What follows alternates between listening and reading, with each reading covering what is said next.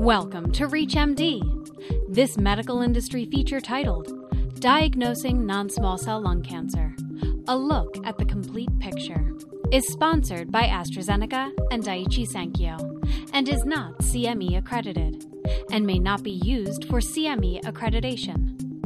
This recording of a live webinar features both expert presentations and panel discussions, and the speakers have been compensated for their time. This program will not discuss or promote any investigational or approved drugs and does not refer to drugs by their brand name or commercial entities. Let's hear from the experts now.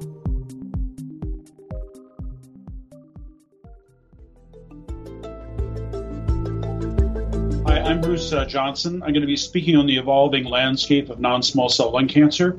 I'm the co-director of the Center for Cancer Genomics at the Dana-Farber Cancer Institute and a professor of medicine at Harvard Medical School. One of the things we're happy about is that lung cancer incidence is decreasing due in part to reduced smoking rates. But in addition, new trends are emerging as things change. Smoking rates have decreased over the past decade, and most lung cancers are now diagnosed in people who quit smoking. In 2019, 14% of U.S. adults ages 18 or older years currently smoke. However, non-smoking related lung cancer cases are increasing and are disproportionately affecting women, Hispanic, and Asian individuals. And today, more young women than young men are being diagnosed with lung cancer. So the incidence rate per 100,000 for patients 15 to 39 in the U.S. is 0.95 for men and higher 1.12 for women. We are also seeing the impact of screening on detecting early stage lung cancer. It's recommended for annual screening with low-dose CT because it's beneficial for the early detection of lung cancer. The impact of annual screening with low-dose CT is a 20% decrease in lung cancer mortality and a 7% decrease in all-cause mortality.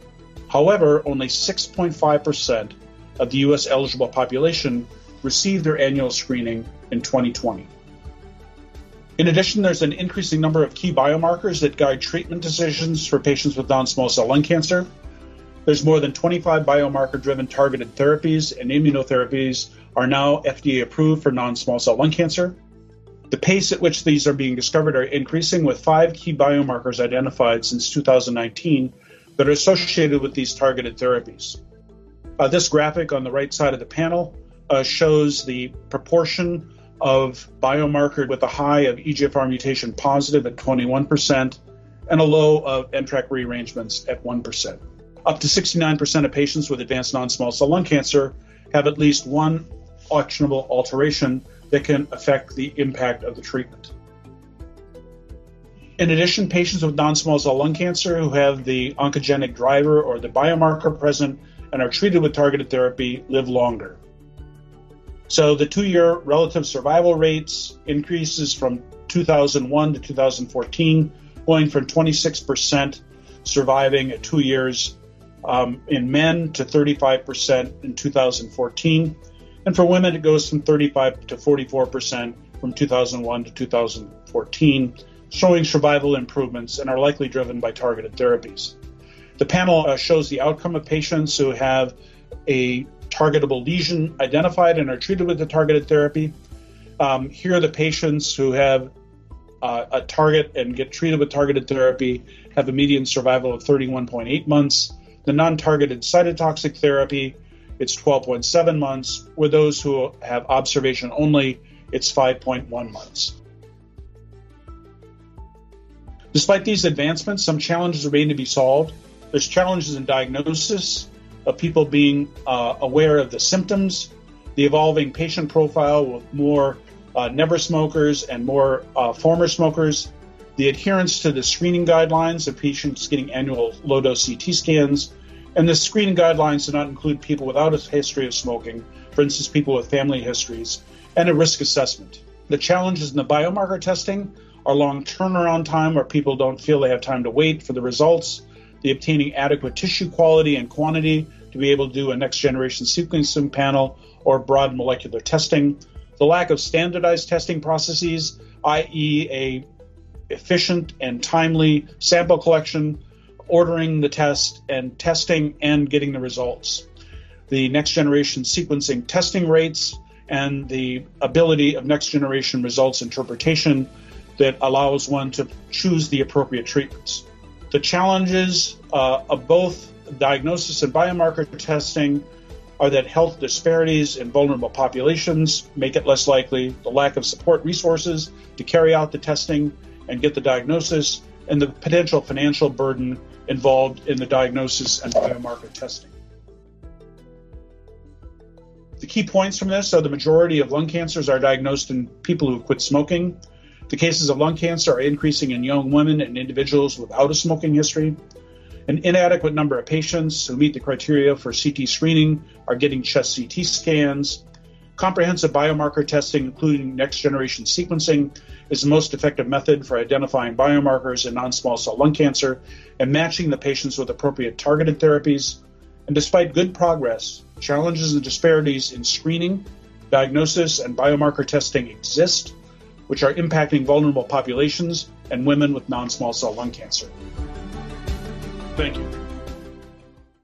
I want to call on some of my colleagues to make some comments about the evolving landscape of non-small cell lung cancer. And first, I'd like to call on Dr. Feller-Kopman and address some issues around screening. So I'm going to ask you a couple of questions about this. The first is that you want to talk about the updated screening guidelines and how they offer the opportunity to get an early diagnosis on more of our patients?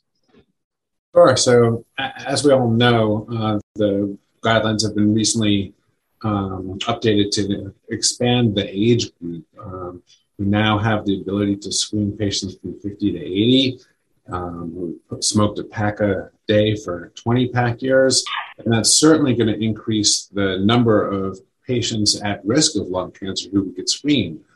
One of the big issues is that, as we've discussed, unlike breast cancer, cervical cancer, colon cancer, where about 70 to 80% of eligible patients are getting screened for those cancers, only about 6% of patients with lung cancer are getting screened. And that's a huge issue. And there are a lot of barriers to that. Some of it has to do with physicians and the amount of time that we have to make these conversations, which take a lot of time and insight, and it's really a shared decision-making process. Other are barriers to those who are at risks. There's a nice study by Gerard Silvestri's group suggesting that patients who are at the highest risk of lung cancer tend to have less access to primary care. They can't identify primary care physicians. They tend to be more nihilistic about it. So there's a lot of work to do, both in terms of education of our patients, education of our colleagues, and expanding access to lung cancer screening in general. One of the things that comes up, and especially if the screening is being done in a primary care setting, you want to talk about your personal experience with how you manage the incidental pulmonary nodules and some clues you can get to other members of our audience about how you handle this once it's detected. Yeah, so that's a great question. So in addition to screen-detected nodules, there's really almost an epidemic of these incidental detected lung nodules. Patient falls off a ladder, goes to the emergency room, get a CAT scan, and they get a lung nodule. Even though they may not be in that screened high, quote-unquote, high-risk population, there are a percentage of those that will turn into cancer. And it's really important to make sure that those aren't just written off as a lung cancer in a female non-smoker. We're seeing an increased incidence of cancer in female non-smokers, as well as traditionally underserved populations such as African Americans, especially women, Hispanic, Asian patients. So those nodules need to be followed, and they should be followed as per current guidelines. You can't just assume those are non-malignant nodules. I want to turn to Dr. Duma, and one of the things that happened this year in the CA Cancer Journal for Clinicians of Cancer Statistics in 2022, it went so that there's more women being diagnosed with lung cancer now than men, which is quite a change from when I first got into business, number one. And then number two is that we're seeing a greater number of women than men, particularly those who are relatively young. So you want to comment on the evolving patient demographics and talk about the diagnostic steps that one takes? Thank you, Dr. Johnson. What you said is something that has been described and continues to be seen not only in the United States, but all across the globe. Our colleagues from Europe, for Asia, have been seeing that younger women are now the number one patient the incident continues to go up despite other groups going down. And what this means is we need to change and eliminate the perception that lung cancer is a disease of elderly white men, because these stereotypes and setups delays the diagnosis of patients. So one recent study shows that young women actually are facing 2 to 3 times delays in diagnosis. And if you're a woman of color, that can be longer because they're not seen as a traditional patient with lung cancer. So let's eliminate all those stereotypes and realize there are more women dying of lung cancer than breast, colorectal, uterine, and ovarian combined. And see a patient with a blank sheet, right? Instead of how we have been taught to associate diseases to certain groups. And what is important about this is that younger women live longer. So now lung cancer survivorship is shifting to a different phase. And I'm glad to be with these great experts to see how we continue to improve the care of all patients with lung cancer. So I want to turn to Dr. Wastuba, and you want to talk about, especially over the last, I guess it's 18 years now, about the rate at which they're discovering biomarkers in non-small cell lung cancer that are determining treatment, and how best to identify them and how it is impacting our patients. Thank you, Bruce. I think that when we look at metastatic non-small cell lung cancer, particularly the non-squamous histology, most of them being adenocarcinoma, this varies in different parts of the world, but in Western country, we can say safely that about 60% of these patients go through biomarker testing could potentially benefit from actionable, findings. Even it's higher in some other part of the world, like Eastern Asia. But this requires, of course, to have a comprehensive panel of molecular testing that encompass, all the mutations, translocation, increased copy number that have been discovered. Thank you. Okay. And Dr. Kersbach, do you want to talk about the impact that targeted therapies and immunotherapies are having in our patients with lung cancer? Yes, thank you. I think lung cancer a decade ago was the poster child for lethal malignancy, where we had very poor therapy. And now it's becoming the poster child for still a lethal malignancy, but a malignancy in which targeted therapy, often driven by genomics, as well as immunotherapy, really can make a difference to the outcome of these patients. So I think what we've seen is literally a transformation in lung cancer. And we are just getting a glimpse of the road here. I think this will continue to accelerate. And this is important for lung cancer patients. But in addition, I believe that the lessons learned in lung cancer are applicable to many other solid tumors, going from a cancer that we literally felt we had very few ways to treat, to now a cancer in which we have an abundance of genomic markers and which we can address in the clinic.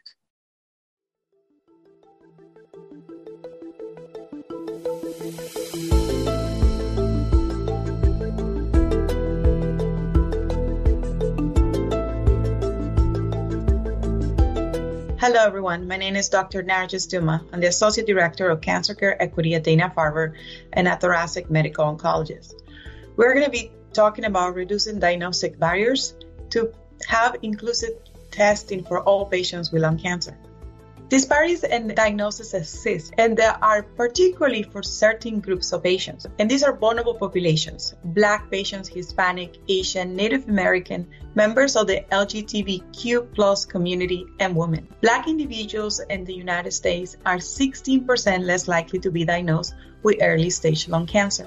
This also applies to women. Women can experience delays at diagnosis compared to their male counterparts. In addition, patients without a smoking history often face barriers to diagnosis as they're not seen as patients at risk for lung cancer. I have an example of a patient, a 45-year-old Hispanic female with a very limited smoking history. She presented to the ER with chest pain and diarrhea, but she experienced significant weeks of delay for her diagnosis, a mammogram, several COVID-19 tests, and other causes before she was able to be diagnosed.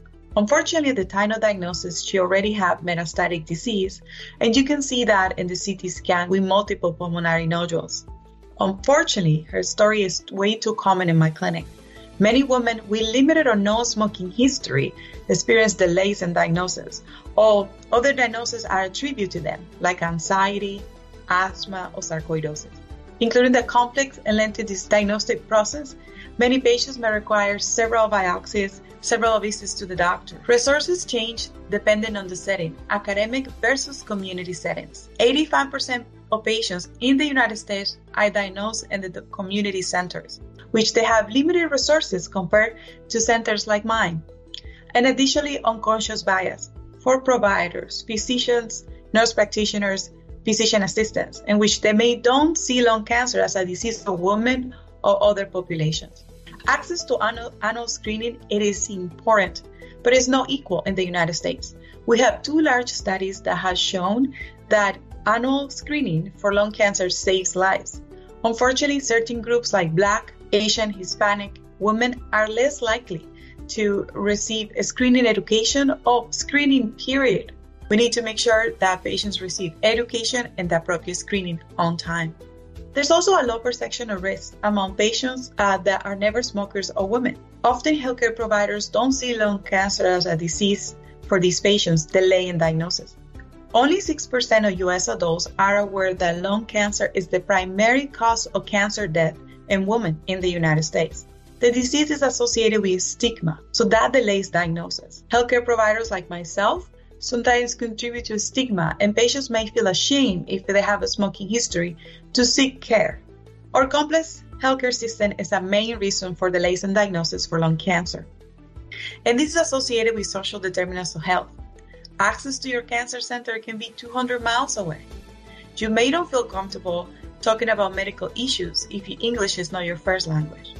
All of that contributes to delays in the diagnosis of lung cancer, and they should be addressed at the time of diagnosis, and they should be addressed as the patients continue their journey. Effective communication is vital for addressing diagnostic disparities. We need to get away from all these complex words that we all learn in medical school. Yes, we know that you are smart, but let's use language that our patients understand. Also, let's break down information. Don't provide all the information at once. It can produce information overload. Work as a team with advanced practice professionals and navigators. And it's important that we see lung cancer as a disease that affects everyone. The only requirement for having lung cancer is having a pair of lungs, regardless of sex, race, and regardless of smoking exposure. These are our key points. Health disparities in non-small cell lung cancer are present, affects our patients' quality of life and our patients' survival. There are significant delays in diagnosis of lung cancer for women, patients that never smoke, and other vulnerable populations. Access to screening, access to social and economic factors should be essential when providing diagnostics workup and with following up with patients. Effective communication is also vital. Thank you, everyone, for being with us as we continue to discuss barriers for making diagnosis of lung cancer as well as biomarkers. Barriers go from the moment of screening all the way until the patient receives treatment. We're going to continue this very fruitful discussion. We have a few questions to our panelists.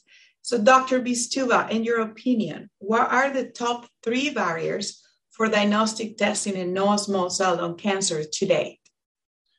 Thank you for the question. As I will discuss briefly in the presentation, there are several barriers to have a broad, comprehensive molecular testing in non-small cell lung cancer. But the top three, in my opinions, are lack of a universal algorithm for biomarker testing in this disease. That's number one. The second, I think that is the variable insurance coverage, which includes the requirement of pre-authorization in many instances.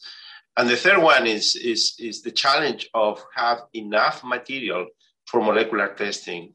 Diagnostic biopsies, some of them in form of cytology specimen, fine needle aspirations, are very limited many times, and they're sometimes completely used in the diagnostic workup of the case, and there is not enough material left for molecular testing. So keeping molecular testing in mind from the beginning in the diagnostic process, I think that's very important to at least improve on this barrier. Thank you.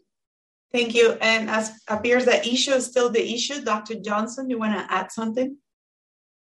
The comment I would have, and one of the things we polled our providers here, and the issue that Dr. Westouba brought up is about the concern about insurance coverage. In most of our cases, there's more of a concern than there is in reality about the companies covering it. Most of them cover it, and certainly it's increasingly so. The one thing that is a bit of a challenge is that the coverage will vary from one insurer to another. Most of them cover it, but if you don't, and you don't necessarily know that ahead of time. And that's true. And that's a concern not only to the providers, but also to patients. Out-of-pocket expenses continue to grow. And now with testing happening to all phases of lung cancer, you don't know which way you're going to go. Many studies have showed that multidisciplinary care in lung cancer has many benefits. Includes for patients to get adequate care, to get unbiased care. So Dr. Philip Kopman, how can we improve multidisciplinary communication to ensure timely diagnosis for lung cancer? Over time, we have more ways to communicate, but in my personal opinion, has become more challenging. Is it email, text, page, phone call? What are your recommendations? Yeah, that's a great question. I sort of liken that question to how we encourage our patients to quit smoking or do anything. There's the pre-contemplative phase, the contemplative phase, the determination phase, and the action phase. So the first thing is understanding that you want to increase your multidisciplinary communication for this. And then you got to look at your specific practice pattern. How are you going to do this? Are you going to do a virtual tumor board where you get the pulmonologists, thoracic surgeons, interventional radiologists, medical and radiation oncology, pathology, and radiology all in a room or on a webinar together?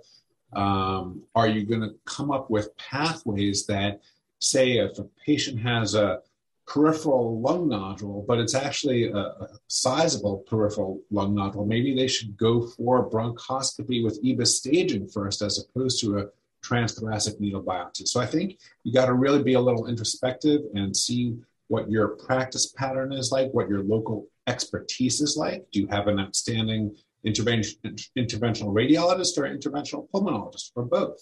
And then take the action of making sure that you work together to communicate. I'm a big proponent of phone calls. I may be a little bit on the negative, but training at Mayo Clinic, I really like the phone call is quick instead of just messages back and forward, but you need to find the style that works for your team. For sure. Data has shown that our unfortunately disparities in diagnosis of lung cancer, not only by race, but also by gender, location, the patient release in rural area. For example, Dr. Johnson, can you share our views on how we can reduce these disparities in the diagnosis of lung cancer? Well, number one is, access to a healthcare system. And that can take many different venues. So for instance, people who are insured are more likely to be able to access the medical care system. The second is that we vary a lot geographically by the support for people who are underserved, both in terms of ethnic group as well as income disparities. One of the things that's a bit different about lung cancer than some of the other commonly screened cancers is that, for instance, with breast cancer and with colon cancer, both those track with higher socioeconomic status. And one of the things for lung cancer, it's higher in people with less education, and it's also higher in people who have lower incomes. So it becomes a group that it can be a challenge to be able to access and effectively utilize the medical system. Some of the things that have helped is making certain that diagnostic procedures are available beyond typical work hours. Number one. Number two is that the other part that's been helping for people getting screened is having navigators to make certain that people are able to show up and get their screens on a regular basis. Thank you, Dr. Johnson. And navigation, needs to be tailored to the needs of each patient, as the navigation needs in rural U.S. are quite different for us here in Boston. We continue to talk about systemic change, but I'm a big proponent of individual work and individual responsibility. So, Dr. Kusrok, what can healthcare providers do at the individual level to reduce these disparities in lung cancer? So I think there's a few things that physicians can do. And one you alluded to earlier is to recognize that lung cancer is not a stereotype of an older white person that has smoked for a long time, but increasingly is occurring in younger people, including women, and that with appropriate symptoms, the patient needs to be fully worked up. I also think that there are some systemic things that can be done once lung cancer is diagnosed. For instance, since almost 70% of lung cancers now have a targetable alteration, it might be time to think about reflex next generation sequencing. Just as part of, just like we would look at the pathology under the microscope and do certain stains, perhaps we should at this point be doing next generation sequencing as a reflex. Thank you, doctor. And as we learn from our colleagues, I think we need to see lung cancer like we see breast cancer.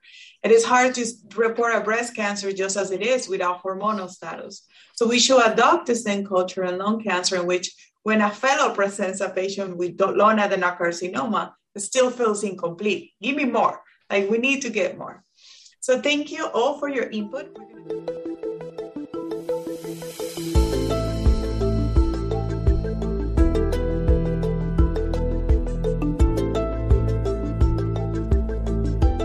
Hello, everyone.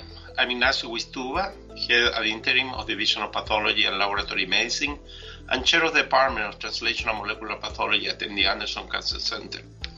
I will discuss briefly the challenges and opportunities for broad molecular profiling in lung cancer.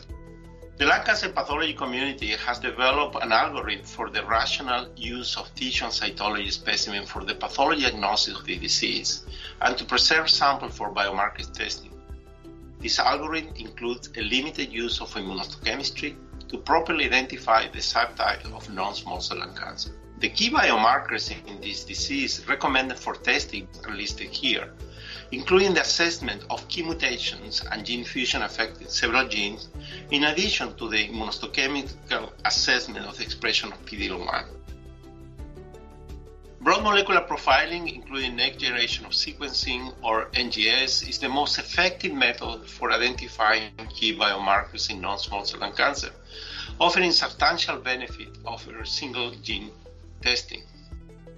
Importantly, broad molecular profiling with NGS can identify all 4 types of genomic alterations needed in lung cancer: point mutations, small insertions and deletions, amplifications, and gene rearrangements.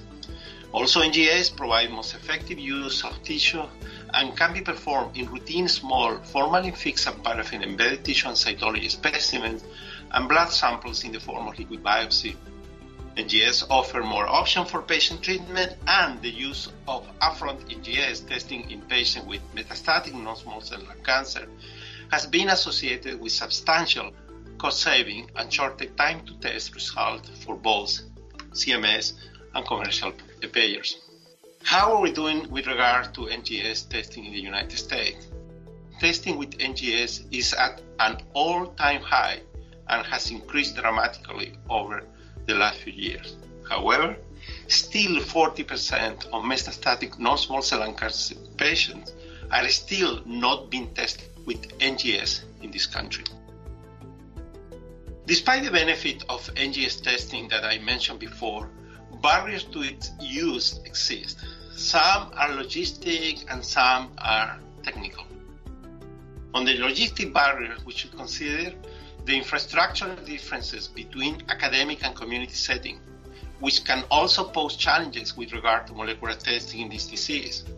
Academic centers tend to perform molecular testing in-house with better communication between healthcare providers, where community settings are more likely to utilize commercial laboratories and send out the material. There is variable insurance coverage and need for pre-authorization among insurance companies, and also the existence of some companion diagnostic labels can deter healthcare providers from ordering NGS panels. On the technical barriers, we need to consider the turnaround time, since the usual 10 business days to get results on a comprehensive NGS panel may represent an issue for certain patients. There are challenges in tumor sample acquisition, since for pathologists, limited tissue availability from small biopsy and cytology specimen is the main barrier to conducting broad molecular profiling. And there are challenges associated to the interpretation of the result for healthcare providers, since the reports can be difficult to interpret. Unfortunately, there is still significant disparities in NGS testing, with vulnerable and socioeconomically disadvantaged patients less likely to receive testing. It has been shown that Black individuals are significantly less likely to be tested than white individuals. As key point, already explained, there is consensus that NGS is the most effective method for identification of key biomarkers and enabling treatment decision for precision medicine and in the standard of care and clinical trials. Although NGS testing rates are rising, some challenges and barriers to adoption remain. So, what is needed to increase the adoption and utilization of NGS? Here we have 5 points to consider. We need to increase on the familiarity and adherence to guidelines that endorse testing methodologies and algorithms, improve infrastructure and availability of expanded NGS testing, address reimbursement barriers, develop quality metrics to assess turnaround time and utilization of biomarkers testing, and increase the adoption of reflex testing on each institution. And thank you for your attention.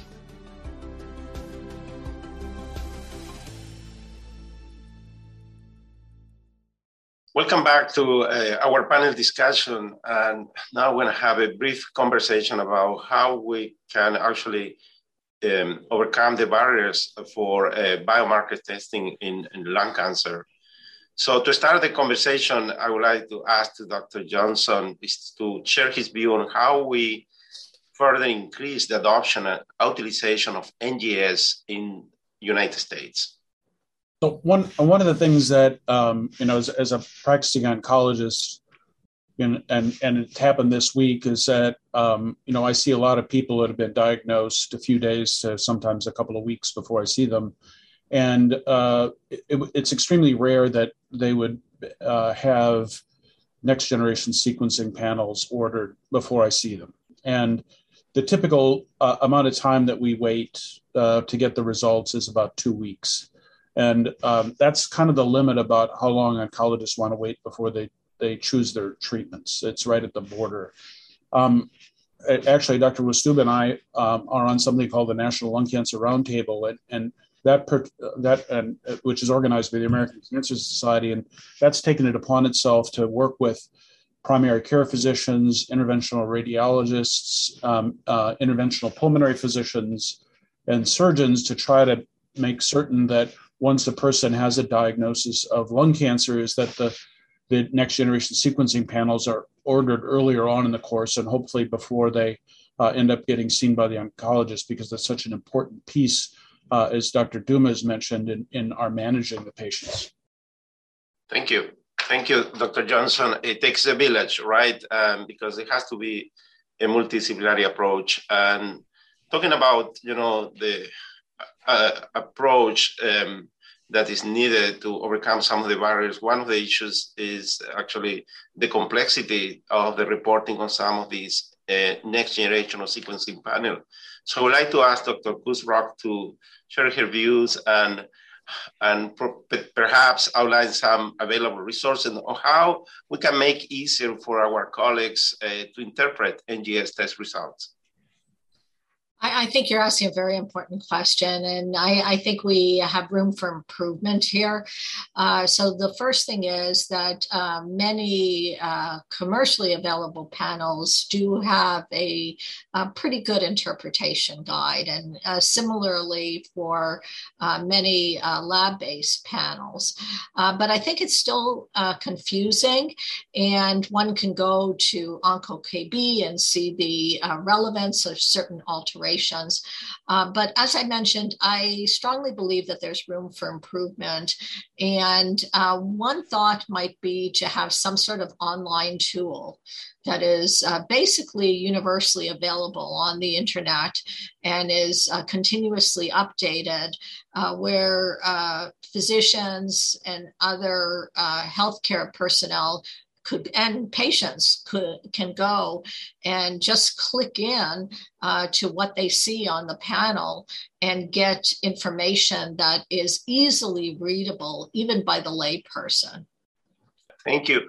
And many institutions have these tumor board, right, or genomic tumor boards but they're not accessible to everyone, right? If you work in a community setting, sometimes it's hard to access to those. So that's very good suggestion. Thank you very much.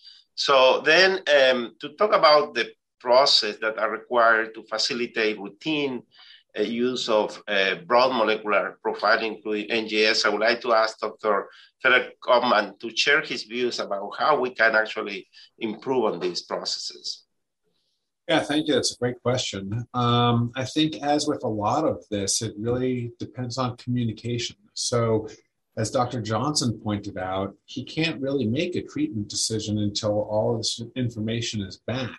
And if you could think about it from the patient's perspective, if they're coming in, they're seeing their primary care doctor, then they eventually go to see a pulmonologist. The pulmonologist decides to do a bronchoscopy. The bronchoscopy is done several days later. The pathology results come back several days later, showing cancer, and prompting an oncology consultation is still going to take several more weeks if that is when you're ordering your markers. So what we've done at the several institutions that I've worked with is talk with pathology and cytopathology such that once the biopsy is obtained and it shows a lung cancer, there's reflex testing for broad molecular sequencing, including NGS. And even at the time, if there's high suspicion, if you have on-site cytopathology, for example, you could certainly make sure that that is ordered at the time of the biopsy. You could also perhaps do liquid biopsy at that same time. Thank you very much. We have heard over and over reflex testing, right, as one potential, good solution to some of these barriers. And then a very important topic, and we have discussed this already, but I would like to get from Dr. Duma her opinion on, given the disparities in biomarkers testing, how do we increase the adoption and utilization of NGS in these in vulnerable populations? I think there's two things we can do. One is accountability. We need to make people accountable for doing an incomplete job. Not having biomarker testing with patients with non-squamous non-small cell lung cancer is an incomplete job. I told my patients, because sometimes it can be anxiety-provoking to wait for results for weeks. I use the wedding dress analogy. The majority of my patients are women, and which I say, will you pick your wedding dress right away? No, we need to find out what fits for you and how we're going to do that is by doing biomarker testing. And I can tell you that even this morning in clinic, one of my patients mentioned the wedding dress analogy. She's like, okay, we're waiting for the wedding dress. It's like, yes, we're waiting for the biomarker testing. So accountability is important. We need to understand that community providers have many limitations. They're seeing many patients on many diseases. So making accountable not only the provider, but the institution. And finally, reimbursement. You remember when we started doing the DVT prophylaxis in the hospital? Now, most hospitals would not get reimbursement, or we get limitations of reimbursement if that person doesn't have a DVT prophylaxis in the note. So what can we do that for lung cancer? And which reimbursement will be affected if the patient doesn't have biomarker testing, right? And where money is, action follows, as we've seen in our healthcare system. So that's my two recommendations: accountability and reimbursement. Thank you very much, Dr. Duma. Great insight. And I'll remember the wedding dress analogy. So now we're going to move to a question and answer session. I'm going to turn this over to Dr. Kuzrock, she will lead the conversation. Thank you very much. Thank you, and for the very nice discussion. One of the first questions I want to ask is, or a question that I just see has come in, what can we do at the community level to increase screening rates to ensure that all patients are considered? And perhaps Dr. Duma could help us with that answer. So during my time in the Midwest, before the pandemic, I had the opportunity to visit several private practices. In order to have an intervention, you need to understand how these practices work.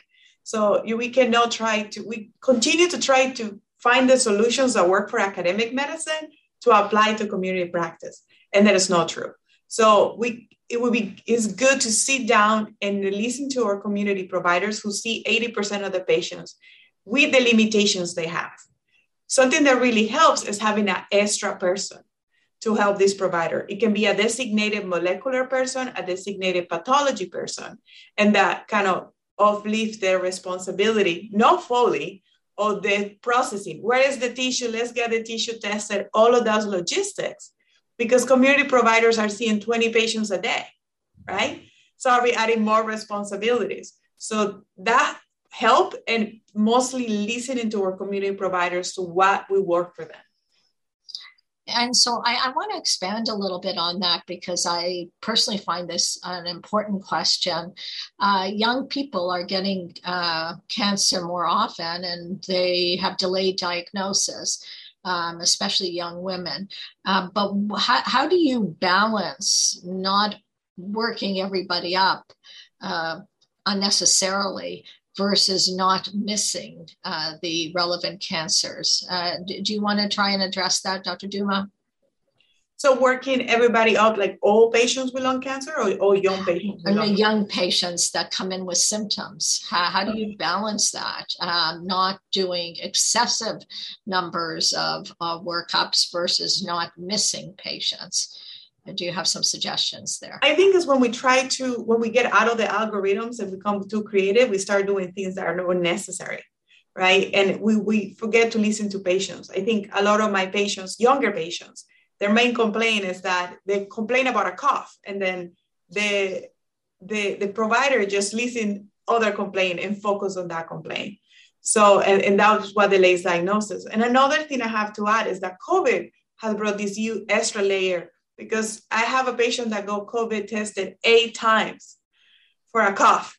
So that's an extra thing. So I think following algorithms, but listening to our patients' concerns, and removing the stereotype that all women with shortness of breath have anxiety.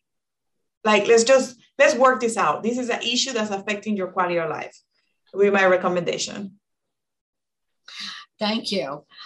Dr. Wystuba, I was hoping that you could address another question that we haven't touched on too much, liquid biopsy.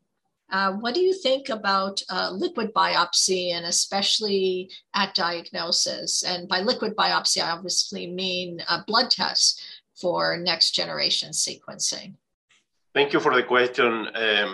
Cell-free DNA testing for lung cancer molecular normality is an alternative, or it's an additional option, and it brings an opportunity for testing, particularly when the diagnostic tissue or cell in form of cytology specimen is not enough for a comprehensive molecular testing, because similar platform with kind of almost equivalent level of sensitivity can identify the same molecular normalities in the blood that in the tissue. However, sensitivity is not as good as tissue, so tissue is preferred, but this tissue is not available, or is too risky to get another biopsy from a patient. I think that cell-free DNA is a great alternative. And in many places, and it has some issues with reimbursement, actually they run them in parallel, biopsy and tissue, because the liquid biopsy result come faster than the tissue. Thank you. I agree with you, and I personally run the blood and the tissues simultaneously in order to try and ensure that a patient gets an answer that is relatively expeditious. Dr. Johnson, what are your thoughts about repeat tissue biopsy at relapse? There are times when it's very helpful. One of the things that we typically do is biopsy people at the time of progression, and it's how we end up defining mechanisms of resistance. Some of them are important scientifically. For instance, defining the mechanisms of resistance. Other ones are clinically actionable. So, in our own field of lung cancer, one of the things that can change how you manage these is find out if they have MET amplification. One of the first the second resistance mechanism discovered with the class of EGFR TKIs, and the MET inhibitors combined with the EGFR inhibitors extend the length of time a person can be treated with targeted treatments. It's a bit more challenging to get it covered by the third-party payers for this. I